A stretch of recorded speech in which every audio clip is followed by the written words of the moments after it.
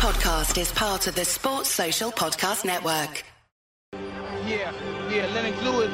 Lennox, I'm coming for you. Is it frustrating to train like you did and then have this in 7 or 8 seconds? For this fight. I only trained probably 2 weeks or 3 weeks for this fight. I had to bury my best friend, and I dedicated this fight. I wasn't going to fight. I dedicated this fight to him. I was going to rip his heart out. I'm the best ever. I'm the most brutal and vicious and most ruthless champion there's ever been. There's no one can stop me.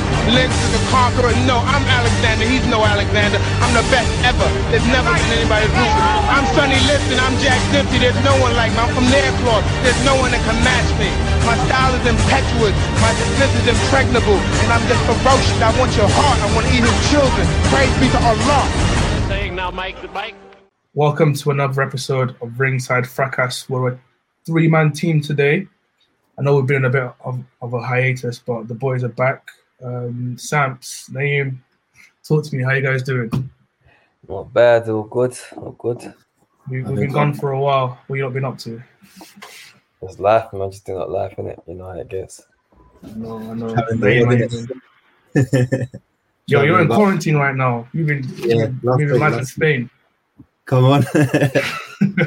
You get those short holidays in it when you can. Yeah. So because we've missed quite a few things in the boxing world, we've got quite a bit to catch up on.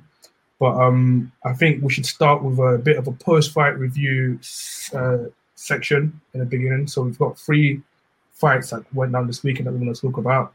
We'll start with the heavyweights. So Joyce versus Takam. I actually caught this fight live. I watched it. I'm just going to start with you, Samps. I'll get to my opinions last, but I want to start with you, Samps. Did you catch the fight? Yeah, I actually did watch it, yeah. You know what? Joy Joyce is Joy Joyce, isn't it? On like aesthetics and watching him in the ring, you would be questioning heavily why he's in the ring and why he's done as well he has done to date. I've seen him live a couple of times, to be fair. And I remember I watched him way before he even started the Olympics and said, absolutely no chance. Then he comes and pulls at middles. So, and not only does he middle, he goes on to have, so far in 16 fights, he's done a hell of a job. He's such an up and down, no special effects guy, innit? Like, stays by his jab, slow hands, not exactly quick feet, but he seems to be, the key word is effective. He seems to have something behind him that keeps fighters not like under constant pressure and not firing back. And he seems to slow the pace down to exactly to where it needs to be. And the equalizer he has on top of it is just the chin. He's not elusive. He's not defensively cute. And he eats a hell of a lot of punches. But have you ever seen him wobbled? I haven't seen him wobbled. I haven't seen him affected. I haven't seen him bothered. I think he responds worse to body shots than head shots. True, but he doesn't cower and he doesn't look no way like he's crumbling in any way, shape, or form. And because of it, it makes him a very, very difficult opponent. Obviously, size and dimensions is crazy, like positive on his side, and that's always a hard thing to overcome. But I actually do know someone people that spar with him, and they say what we see in the ring, like on TV, is very different to what's actually facing him. So I guess, like I said previously, the word effective is what you can put with him. And it's quite worrying at this point for me, because it's like, who's he going to go in there next with and do a job on? And we're like, how? At what point do we have to say, okay, George is actually good? I hear that. I also have the same question as well. Like, he's so hard to, I don't know what to place him.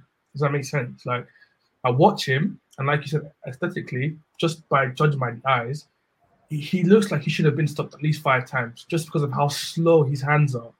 And he gets in there with people that are not necessarily the slowest of heavyweights. I think Bryant Jennings isn't that slow. He's quite a lighter heavyweight. Takam is a lighter heavyweight. There's got like hand speed. That's faster than like the heavier heavyweights, if you know what I mean. Takam couldn't miss it. I don't think he missed a single right hand. Yeah, mate. He was just teeing off. I think Joe just got a blockhead, and he just absorbs. Scary. It's actually all scary. Types of punches. Like I said, I think he's more, the body shots bother him more than his head. I don't think his head, he'll just take whatever because that was his main line of defense versus Dubois. Don't get me wrong, Dubois did miss a lot in that fight, but he did take a lot of shots as well. And Dubois' best punches stayed right there. Best punches. And fair enough, we don't know where to place Dubois himself because prior to Georges, he hasn't really faced anyone of note. But at the same time, if you're knocking people out like that, you can't just be eating someone like that's punches, you know? But Ian, let me go to you. What did you think of the fight and Joyce's performance as a whole? I mean, like Sam said, on paper, if you look at Joyce's record, you probably think, this guy's going to trouble like the top heavyweights and stuff. Like, you know, he's knocked out Takam, he's knocked out Dubois and stuff like that. But looking at the fight, it was like, you know, Takam was beating him.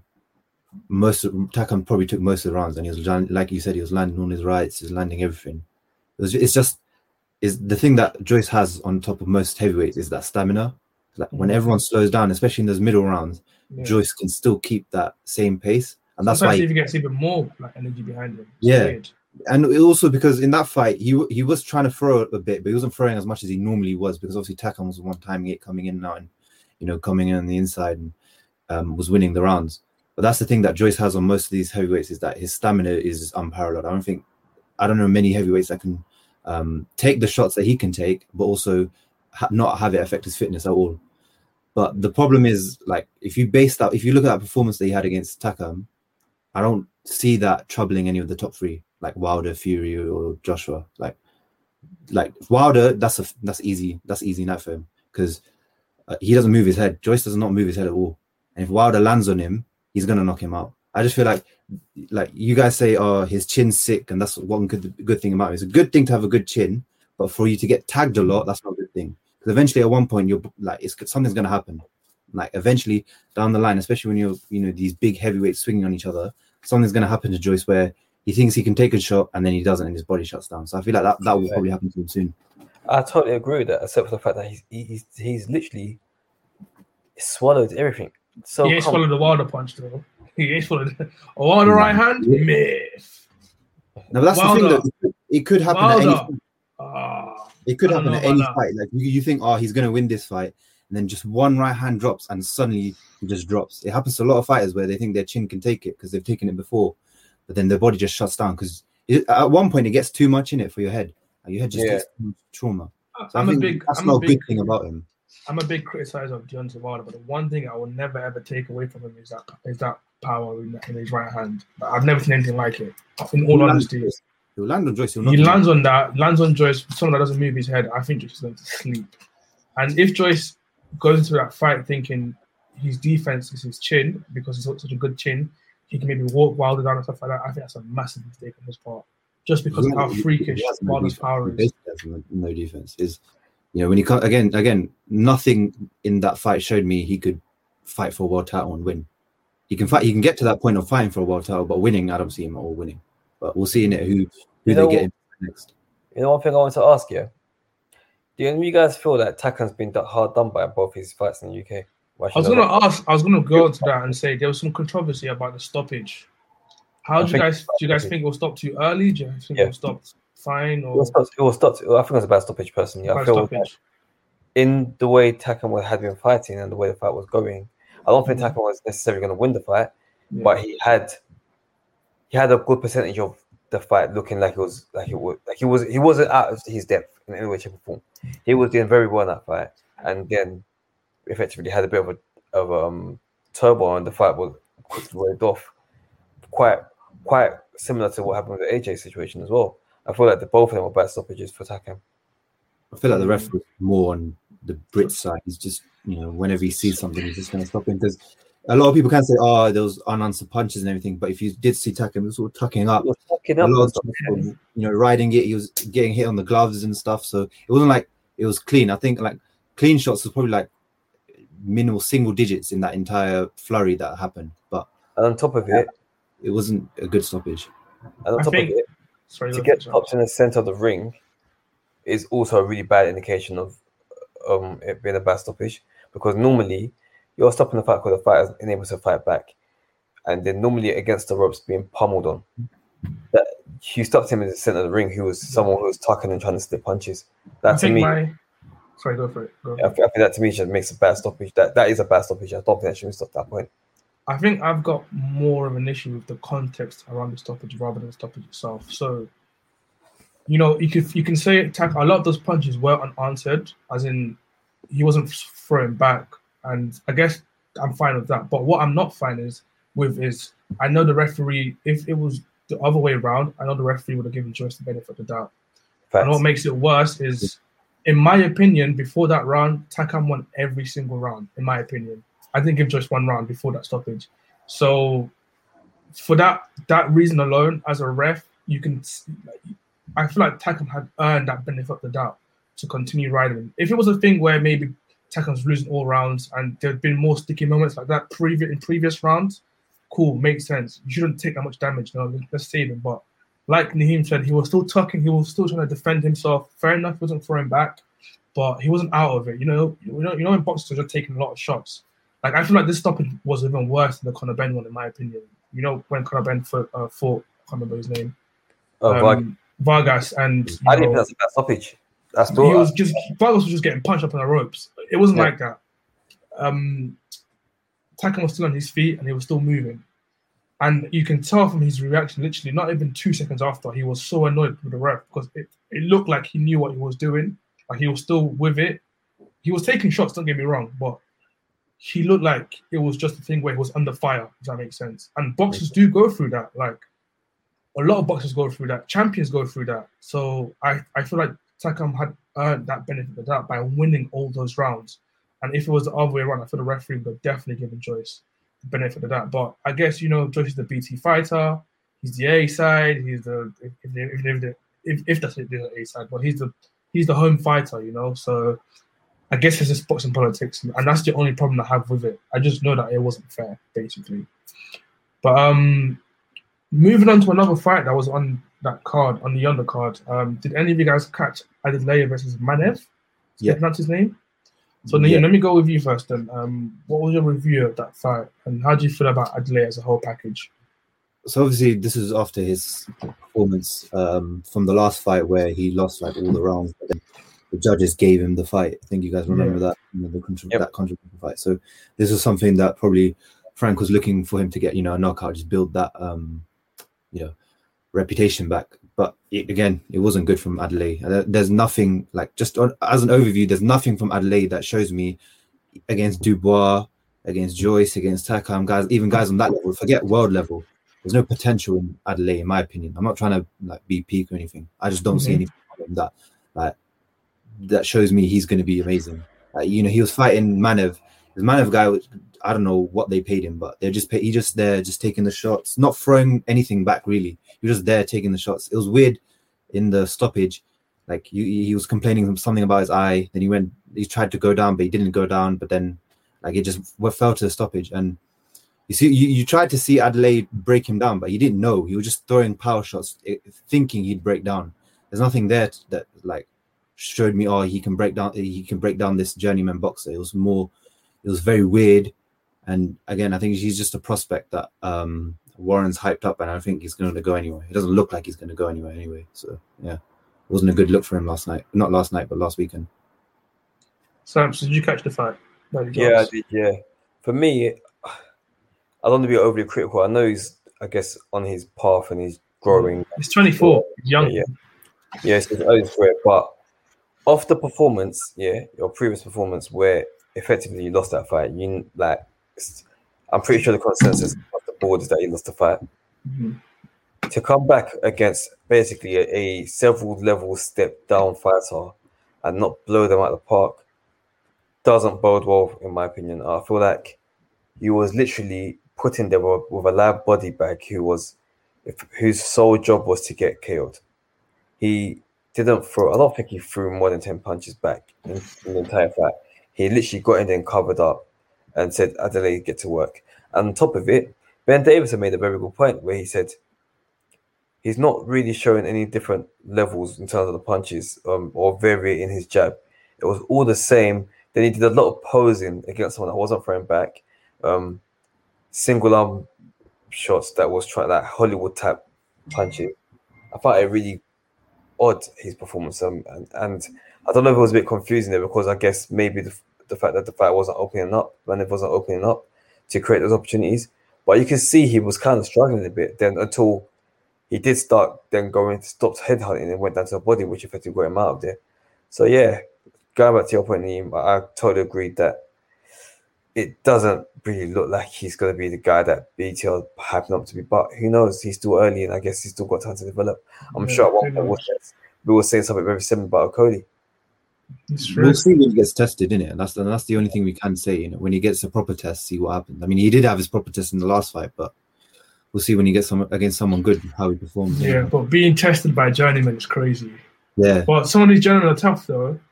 But yeah, I'm not too versed in the world of journeymen, so I don't know if this guy was a step down or step up from the last guy he fought. So it's tough, but you should be able to break him down. Like especially if he's covering up and letting you punch him, you should be able to figure out, like Sam said, change the punches, figure out what he's doing, find the openings. If you can't really do that against journeyman, how are you going to do that against the best boxers in the world?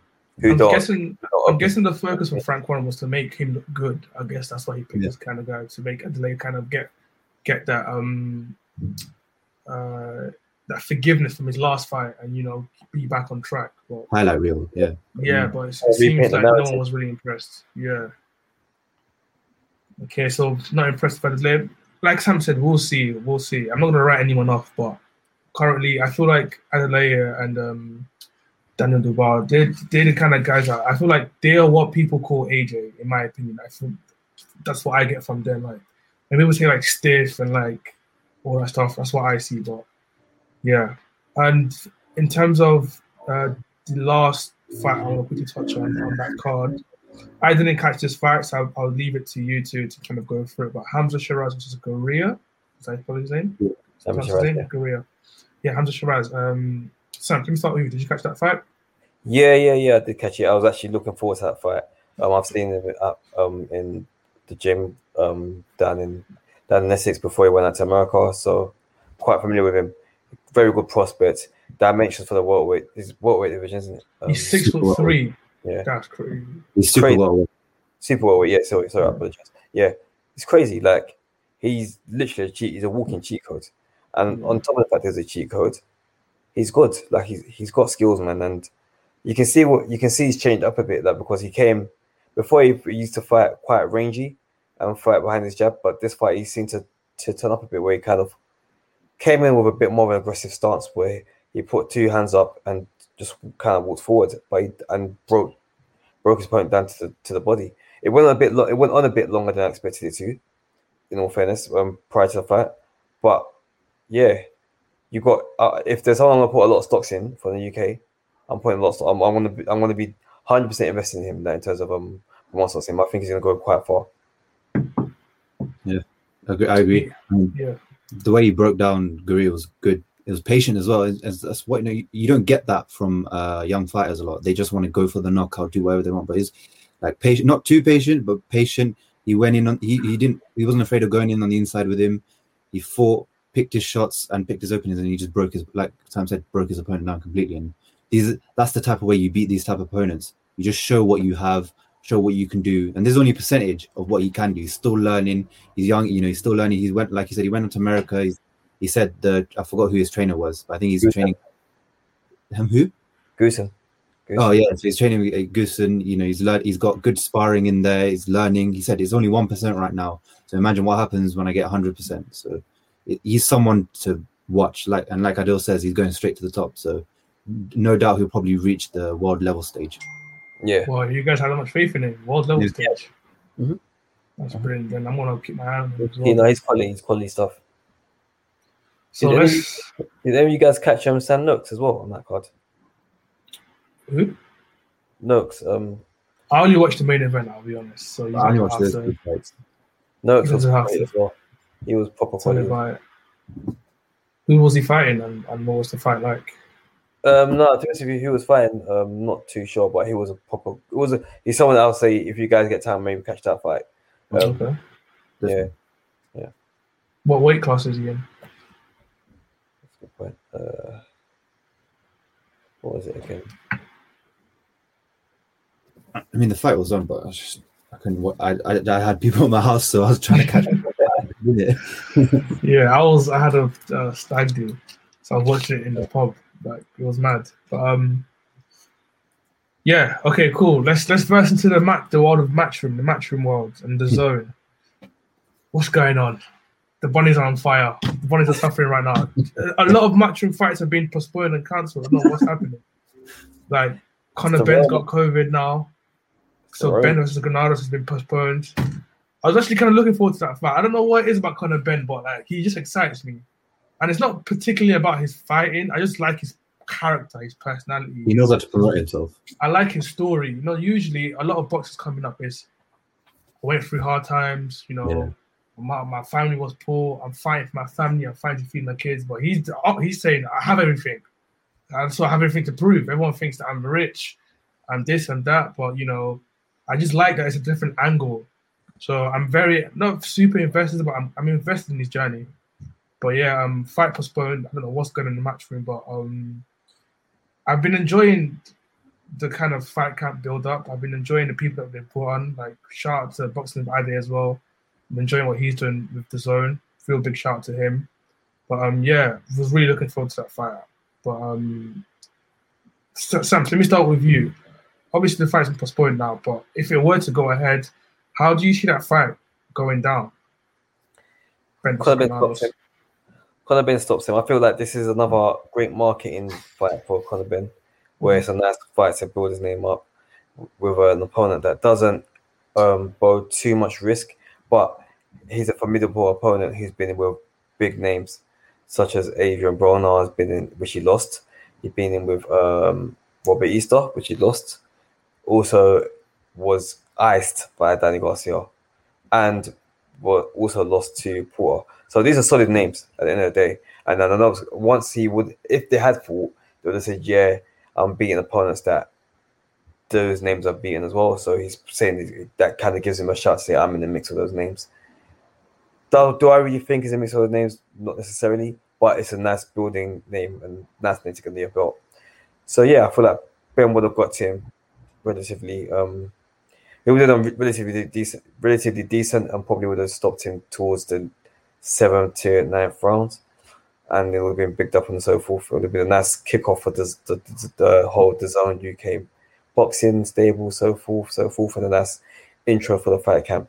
So at this current point in time, I know Eddie has a good spin doctor, and he can go out and he can go out to the like IFLs and YouTube and whatever and put out his media posts about how it's fine and the show goes on and so forth. But I'm sure in the back of his mind he's screaming. It's so crazy that at this point of Conor Benn's career, you know, the consensus is that he's going to stop his opponent. But like I said, like 3 fights ago, no one was really checking for this guy. Like no one really believed in his abilities like that. So it's just I still don't. It's just crazy. You still don't. No, I don't. I'm just saying that. That's why I said the first thing. I said it's a good marketing fight. It's a good marketing name. If you start throwing in the mix of the real killers of the division, yeah, he's finished. Yeah, the narrative changes very quickly. But what you're doing is you're building him up the right way, because you're throwing in fighters that other formidable names have beaten, and by doing so, you start saying, yeah, you start comparing how Sean Porter did with him, how Robert Easter done with him, how and then they've already started doing that, because when he fought, what's his name, the guy that took Porter to points or something, or I can't remember. That was a really hard fight. Yeah. Like 2 fights ago, and apparently Ben did better or something. So they started the narrative already. So one more question for you, Sam. In comparison to Vargas, you say this is a step up or a step down for Conor Benn? I'd say it's the same level. Similar level. They're both guys. Let's be honest. The guys on the way out. Like they're not. Yeah. He's lost. Payday. Granada's last fight was a draw, and before that, maybe not long before that, he got iced by Garcia. So are we going to say that he's actually a live body? No, not necessarily, but we know he's formidable, and we know that he's not going to roll over. But in the same breath, we expect Conor Benn to get through that. Neil, let me go to you then. Give me a review of this fight. That if it were to happen, we don't know if it's going to happen now. COVID is crazy right now, but how do you assess this fight? I'd say Ben wins. I don't know about. I think he drops him early on, but I think it goes to a decision. I just think Granados will probably tough it out and get to a decision. And again, like Sam said, it's just to build up Ben's name, you know, because it's the new launch of their DAZN and Matchroom partnership. it's clear that their angle is like youth and wider population. That's why they've got low prices for streaming. That's why they've got like, social media influencers being the presenters and stuff. They're trying to get more people involved with the sport and with the streaming service. So what better way to kick it off than, with Conor Benn, someone who's touted as a big prospect, to knock out some guy, So like that's why they would that's why they started off with Ben Granados, get him to kick it off and also bring some fans with him as well. So when they go back to stadiums and having sold out fights, you can build Ben as this sort of pay-per-view star in the sense, because he's got these highlight reel knockouts of these big names. But like Adil's sort of saying, £750 for these type of fights, I'm not sold on that. Like I thought when Fight Camp came out first, the whole 3 weeks would be $750, but apparently it's per show, so whoever pays for it, you enjoy in it. But I don't think it's for me. So well, isn't Eddie Hearn's guarding, right? Yeah. Lewis was sneaking there. when this came up here, we was discussing it, going back and forth. Yeah. And I'm so happy that Adil wrote this, because people were making me feel like I was being bad man or out of order and trying to insinuate the 750 is worth it because of the experience. Whoa, who said that? You ain't been in the chat today, have you? Nah, he was active today. The chat, honestly, we've got a boxing group chat, and in that group chat, people were saying, yeah, it's an experience. To say my man's garden to watch these dead fights. Not in the main event anymore. I didn't even disrespect it as far as saying it's white collar fights. I said it's just a low level card that belongs in your hall. But white collar fights are far off as far as I'm concerned. And people talk about the belts here, and the regular belt and the super champion and so forth, WBA. In fact, didn't half the people slander Tank for this just the other day? But now Eddie is now pushing this as a title WBA belt fight. That's crazy. So that's the main event now, isn't it? Yeah, and when I say fandom is real, because it's one rule for one team and a different rule for another, people arguing and say otherwise. But it's very apparent now, because why is no one calling this out? I guess there's no names really. It's only not enough attention because of the favoritism of linking themselves to Eddie. But it is what it is, isn't it? I think Fight Camp's a good idea, especially with the whole youth idea. Like if you try to sell it not just as a fight, but sort of like a festival type thing, young people can get more behind it. I understand, like, if you put like music concerts or something in the background as well, then I agree to that. Yeah, then I'd get like paying a lot of money for doing it, because it'll be like festivals, and that way young people will get behind it, because people would want to watch the concerts and then let's go watch a fight, and it'll be in someone's garden, so it feels like a festival. But this is just a fight, and that's it. So people aren't going to pay £750 just for one fight. Well, people are, not most people in general. That's what I'm saying. And I feel like the fights aren't genuinely intriguing. Like last Fight Camp, at least we had like Wyatt and King. That was a sick fight. Yeah. Like I was proper looking forward to that fight. These are more fights if you proper watch boxing. These are the 5 fights you want to see.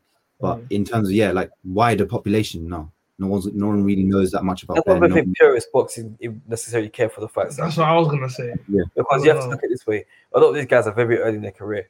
Very early. They've been thrown on shows, and they haven't built up their name in any way, shape, or sense the way on the word. So I don't necessarily see what the angle is. I know you're saying about the youth points, but I don't see youth shelling out £750.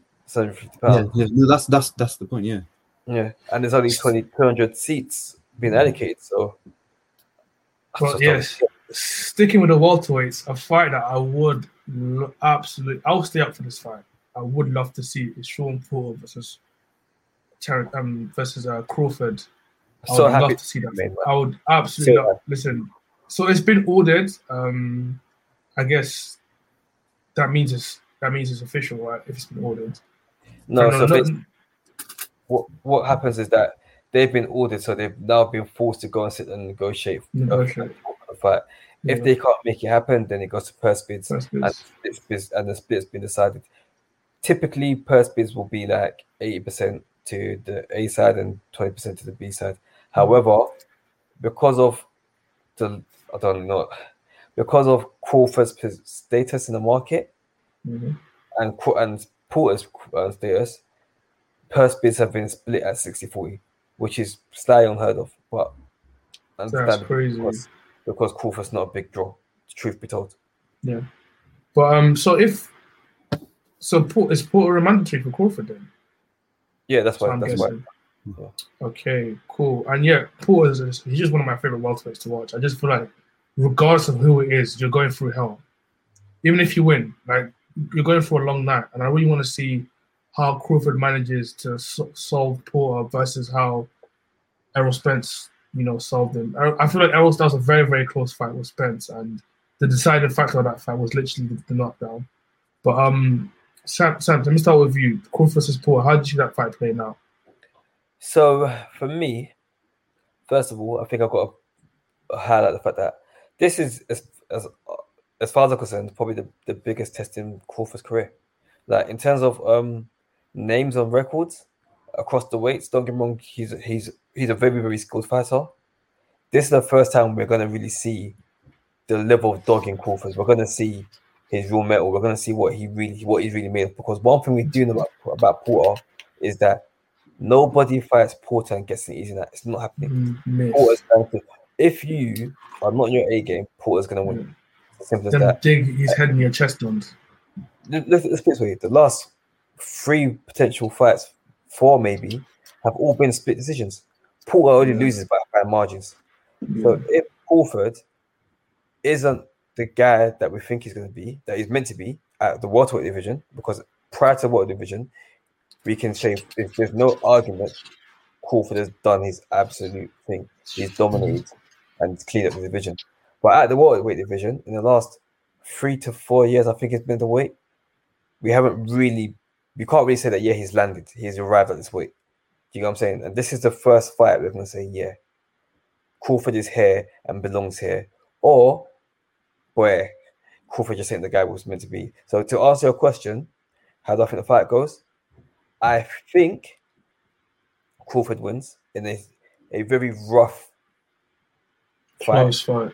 Yeah, rough close fight. I won't be surprised if it goes another split decision at all. But I expect to see Crawford get through it, just because Crawford has so many different looks and can present so many different obstacles to negate the style of Porter, which we have to say over the years has gone from a come forward and rough him up fighter to slightly more of a sophisticated rough him up fighter. Yeah. Do you see a possibility of any knockdowns or a knockout? Or in terms of that, I would not be surprised in any shape of the way if Crawford was to go down, and also wouldn't be surprised if Porter went down. The reason I'm saying that is because we've seen Crawford's gone down in his career. People are forgetting that Crawford has actually gone down to little guys like Gamboa, and that put him on the skates and so forth. Do you know what I'm saying? That? Yeah. So if they can do that and wobble him, and he's been wobbled many a time, would not be surprised if Crawford, who likes to switch stances quite a bit, gets caught in between switching stances and so forth. Would not be surprised at all. That's probably a bit more controversial as well. No, I'm not. I'm with you. I wouldn't be surprised if Crawford goes down, but still tough set out and wins. But Neem, how do you see that fight go? Let me go to you now. I think same what Stamp said. Just it'll be tough, it'll be rough, and it's going to be Crawford's toughest fight. That his welterweight career has been underwhelming. He got the belt, but then since then the guys he's fought hasn't been who he should have fought. Like that's why I understand why a lot of people now sort of get on more on Errol Spence's side more than Crawford, because he's fighting Danny Garcia, Sean Porter, he's fighting the big guys at welterweight now. So, and he's fighting Pacquiao as well. So like Crawford needs this fight for sort of not just fans to swing in his favor, but also to get that recognition in the welterweight division. But I feel like in comparison to Crawford, Spence's career is trending upwards. Yeah. He's the star of that division at the moment. But the thing is, with Crawford, and he very well can. If he looks good against Porter, you'll see that sort of swing back to his favor, like in his way. Yeah. He can. They'll say Spence struggled. Yeah, and they'll use that. But again, the thing is, they've said this fight is dead, Crawford and Spence. So that's why, while the fight Crawford and Porter is exciting, I know it's not going to lead to much if Spence and Crawford is still a fight that's completely dead. Funny enough, Spence has come out recently saying once he's done with Pacquiao, he's advising Al-Haymon to get that fight made straight away with Crawford if Crawford comes through his fight. If he doesn't get through, then he's going straight to 154. But effectively he wants Crawford next. Otherwise, he's done with the division. I think he moves up. Yeah, if he doesn't get Crawford next, he's pretty much cleaned up. Who else has to fight? Yeah. Some people are actually saying this is the undisputed fight and just ignoring Crawford now at this point because they don't believe Crawford's doing anything. And the scary bit for me is that I don't actually see the fight happening still. I wouldn't be surprised if the fight doesn't happen because from the comments Bob Arum effectively kind of pushed the boat into PBC to get the fight across the line. When you hear them kind of situations, even though it's been ordered, it kind of falls apart, if you know what I'm saying. It doesn't sound like they're really keen to make the fight. I guess, well, you said in this situation, Paul has a lot of pulling power, right? Because of how big he is compared to Crawford. So, does anyone know what networks is going to be showing on? If it's depends on who wins the Fox first. So the persons haven't been finished yet. No, haven't done it yet. Okay, cool. All right. I have a very sneaky feeling that it's going to be done on PBC. From what Bob Arum was suggesting, he sounds like he's basically saying, "You lot put the money, put the money up if you want the fight." Because he doesn't really sound too interested. Because Bob Arum said he's done with losing money on Crawford, isn't it? That's the comments, isn't it? Yeah. Certain man's promoted, crazy. But another fight that is, don't know if it's been ordered, but I know someone said it's been Michael Benson that's been penciled in is Herring versus Stevenson, which is a great fight. Those that listen to us will know that a lot of us on Ringside are very, very keen on Stevenson and think he's a future pound-for-pound star. Naeem, I'll start with you first. I see you smiling already because that's your guy. Herring versus Stevenson, I know you've been waiting for this to be ordered for a while now. How do you feel about this fight, and what's your take on how it's going to go? I mean, I've been following Stevenson since after the Olympics, so the Rio one. And you just watch him, he's brilliant. Like he's one of the he fights like an old boxer in the sense that he's got the wisdom of an old boxer. He'll fight on the inside, he'll fight range, he knows how to do all of that, and he doesn't get carried away. But this fight, everyone's needed it because this is the fight that for Stevenson is his coming out fight. It's the fight that he already is a world title holder in the 126 division. But Jamar Herring's a big name, especially in those divisions between 130 and 135. And Herring's got a belt as well. Yeah. Was he WBO champion? WBO, yeah. He just beat Frampton, innit? He just retired basically. So if he beats Frampton, if he beats Herring, is like this. He puts all those divisions on notice. Like, I'm here now. Like, I'm proper serious because I just took out one of the big guys here. So I think, and then it does set up his plans because he wants to do unification with Valdez and the IBF as well. So I think he wins the fight. I think it'll be a tough fight against Herring. I think Herring will stick it on him, but I think Shakur Stevenson will come out with the dub, and then I'll be so gassed. I do want to see him fight Valdez, Shakur Stevenson, because this Canelo Cup, they've been eating too much, man. And everyone knows from them, they've been eating too much. Someone needs to get humbled a little bit, just to shake the camp up a bit. When Ruiz got dropped by my man, I was a bit excited. I was like, shake it off a bit, man. This camp is they're too active. They're all gassed. But Sam, let me go to you as well. How do you feel about Stevenson versus Herring? Yeah, just like Neil said, I've called that Stevenson as a standout guy from a long time ago. I've probably mentioned it 100 times now. There's a clip on YouTube if you guys went from when he's like 15 years old or something like that, fighting Haney. Absolute high level stuff at such a young age. If that's what he's doing then, and watched him develop since, obviously from when he went to Olympics and so forth, it's just a guy, man. He's just a proper guy. I've seen him live as well. Watched him on the Loma card. It's quality stuff, man. Like, that's another guy that, in fact, that's a guy that I've invested stocks in as far as I'm concerned. Like, I'm expecting him to be a multi-weight champion by the time he's done. So, Herring, who just came off a win on Frampton, was a good win. Frampton was a Frampton of yesterday, if you want to be honest with ourselves. Yeah.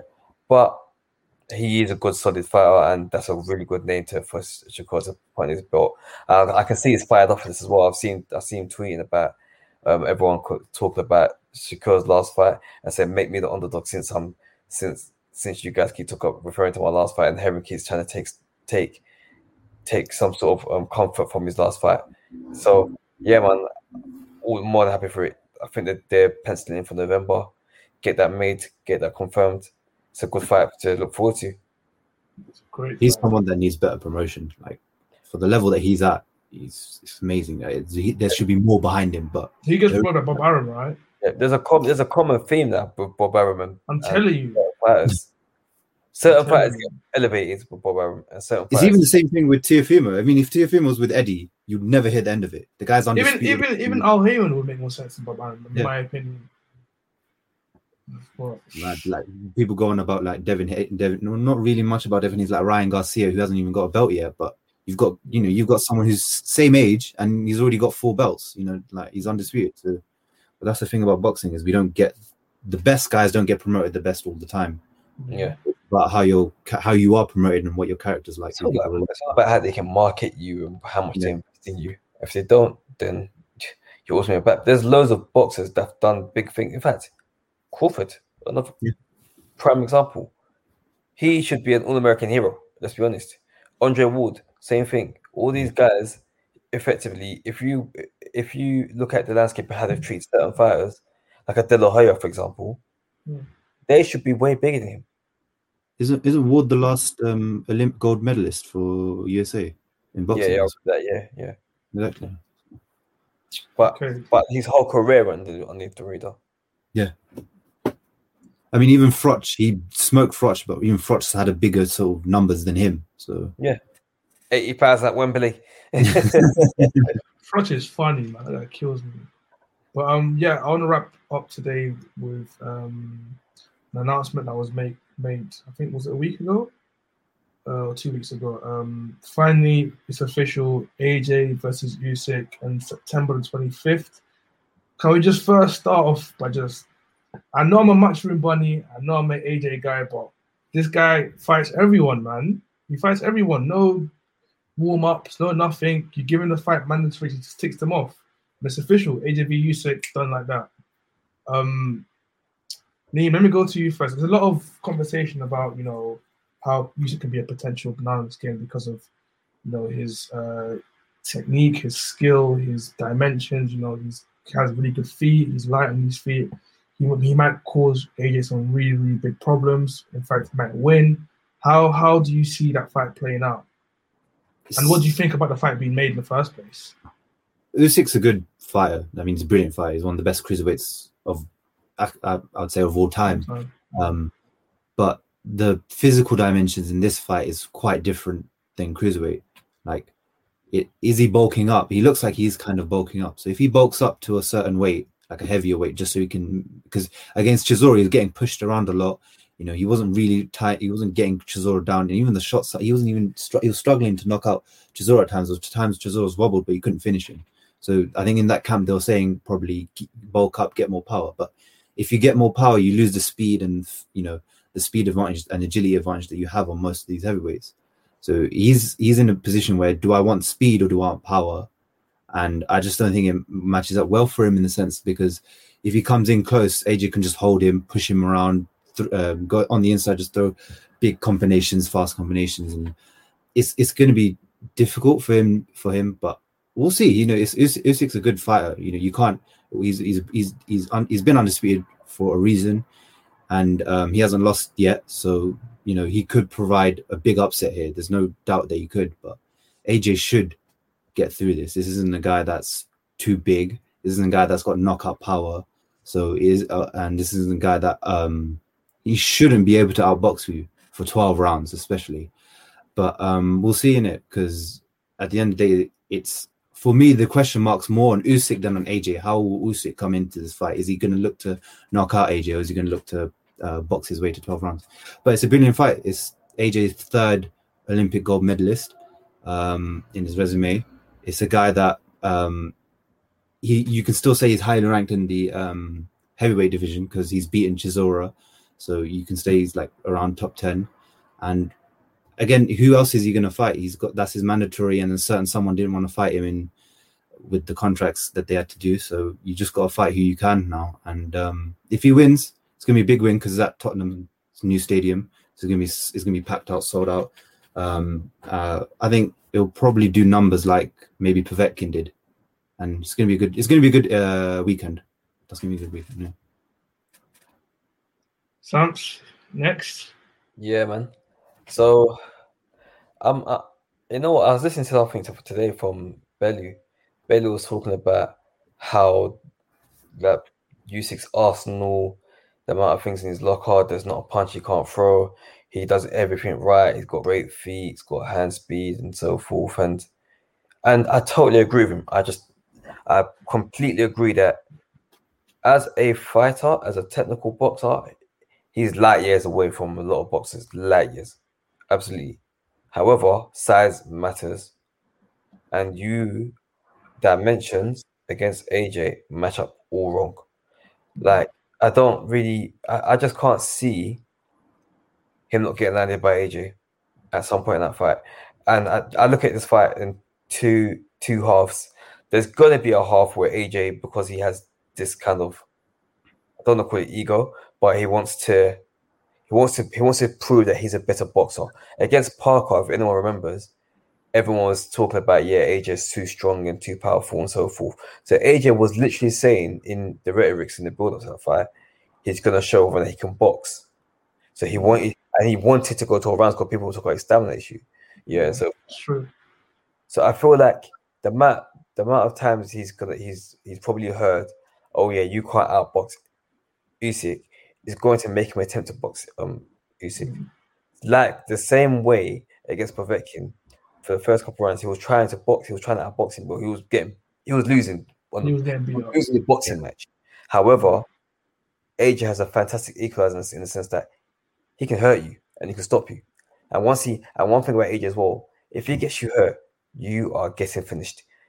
That guy's a fantastic finisher. He's very accurate when he gets you like going. So I feel like at some point, once he kind of says to himself, okay, this isn't working and he has to switch it up, he gets him out of there. I think he literally runs him over. Usyk's just too small. I feel like I've watched Usyk against the likes of Dirk Chisora. You can see your power hasn't transferred. And really truly, he's never been a big puncher. He's more cumulative, accurate, and that's what kind of overwhelms his opponents. Don't necessarily see him doing that to AJ. In saying that, he is very accurate, but a lot of his kind of arm punches and so forth, I feel like all those arm punches that you're throwing, which is kind of more Olympic style and so forth, gets negated by a big right hand very quickly. Yeah. So I feel like AJ stops him in the later rounds of the fight. However, just to kind of caveat that, if AJ continues with trying to outbox him, then it gets a bit techie, because I don't see over 12 rounds of a boxing match AJ outboxing, or it gets very technical where we're looking at majority decisions or split decisions even, and so forth. So that's my two heads of the coins, in my opinion. Fair enough. Yeah, I see this fight playing different ways. You gave two good examples of where AJ was successful in his ego and unsuccessful as well, and it just really depends, like you said, how he approaches this fight. I think Usyk poses a lot of potential problems just because it depends, like Liam said, how he comes. If he comes in very light and he's very light on his feet, we saw AJ struggle with that versus Povetkin. Like somebody that was like coming in and out, moving around the ring, etc., etc. Like there was one point, like before AJ even threw a punch Povetkin was almost behind him.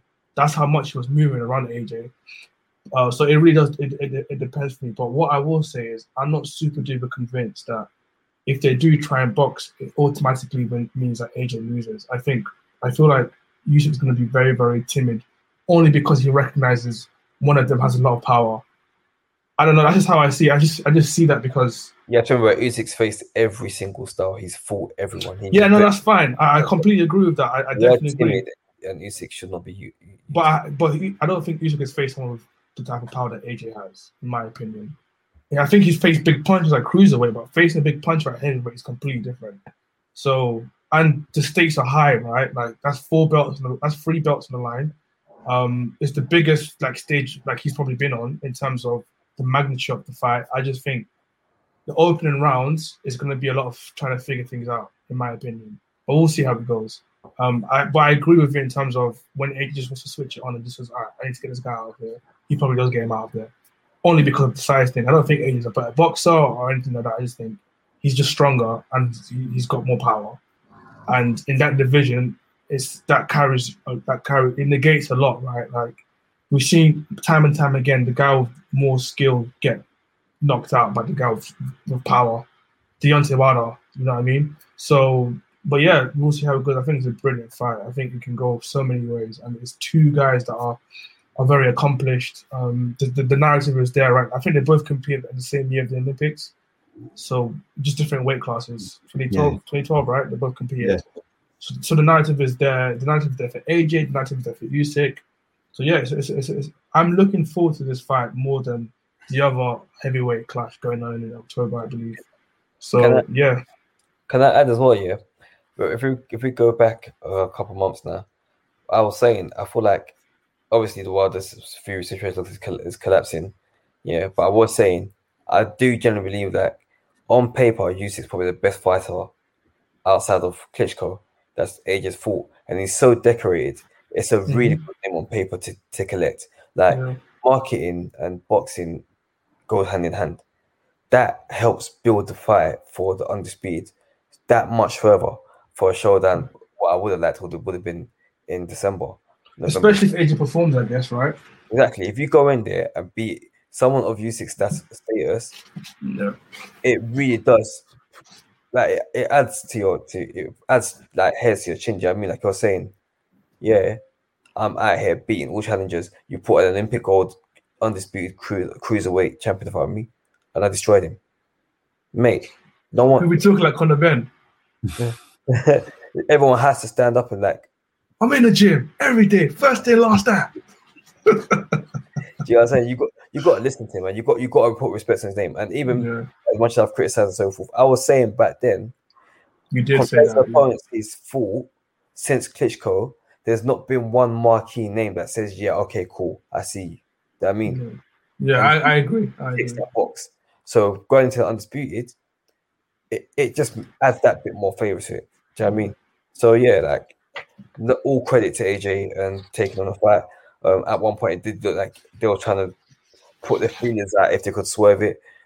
Not necessarily AJ, but it looked like AJ Eddie was kind of setting up a bit, and they've got it over their line. So roll on September. I want to try and get to that fight as well. I want to try and get to see it. I know people call me AJ haters and so forth, but I keep saying that guy. No, you're not AJ hater, man. You're not saying want to go to the fight and watch the fight. It's a quality fight. Yeah, it's a good fight. I'm going to try and catch it as well. The thing I'll say, don't count out Usyk. He's a very good tactician. He knows how to adjust. Even in mid-fight, he'll make like big adjustments that'll win him rounds and they'll win him the fight. Right. So I've never seen Usyk get tired as well. That's another scary thing. I've never seen him get tired. This is one of more AJ's tougher fights. If he underestimates him, he will lose. Facts. Hopefully we get a good fight and a good weekend. So yeah, man, I'm sure that regardless, win or lose, it will be an entertaining, like solid, entertaining fight that we'll probably watch over. We're gonna buy after 100%. But yeah, I think that's a good portion for the weeks we've missed and this week as well. I think we've covered everything we need to cover, and we'll probably Ringside will keep an eye on the boxing news, the trending boxing news. Make sure you guys follow us on Twitter because we are tweeting more and we are, conversating with you guys more. So follow us at Ringside Fracas on Twitter, and make sure you give us reviews on all streaming services, so Spotify and iTunes. 5 stars only, please. And yeah, we'll catch everyone on the flip side next week. Sweet. See you. Thanks, guys. Yeah, Lennox, I'm coming for you. Is it frustrating to train like you did and then have this in 7 or 8 seconds? For this fight, I only trained probably 2 weeks or 3 weeks for this fight. I had to bury my best friend, and I dedicated this fight. I wasn't going to fight. I dedicated this fight to him. I was going to rip his heart out. I'm the best ever. I'm the most brutal and vicious and most ruthless champion there's ever been. There's no one can stop me. Lynx is the conqueror. No, I'm Alexander. He's no Alexander. I'm the best ever. There's never been anybody ruthless. I'm Sonny Liston. I'm Jack Dempsey. There's no one like me. I'm from Nairclaw. There's no one that can match me. My style is impetuous. My defense is impregnable. And I'm just ferocious. I want your heart. I want to eat his children. Praise be to Allah. Saying now, Mike. Sports Social Podcast Network.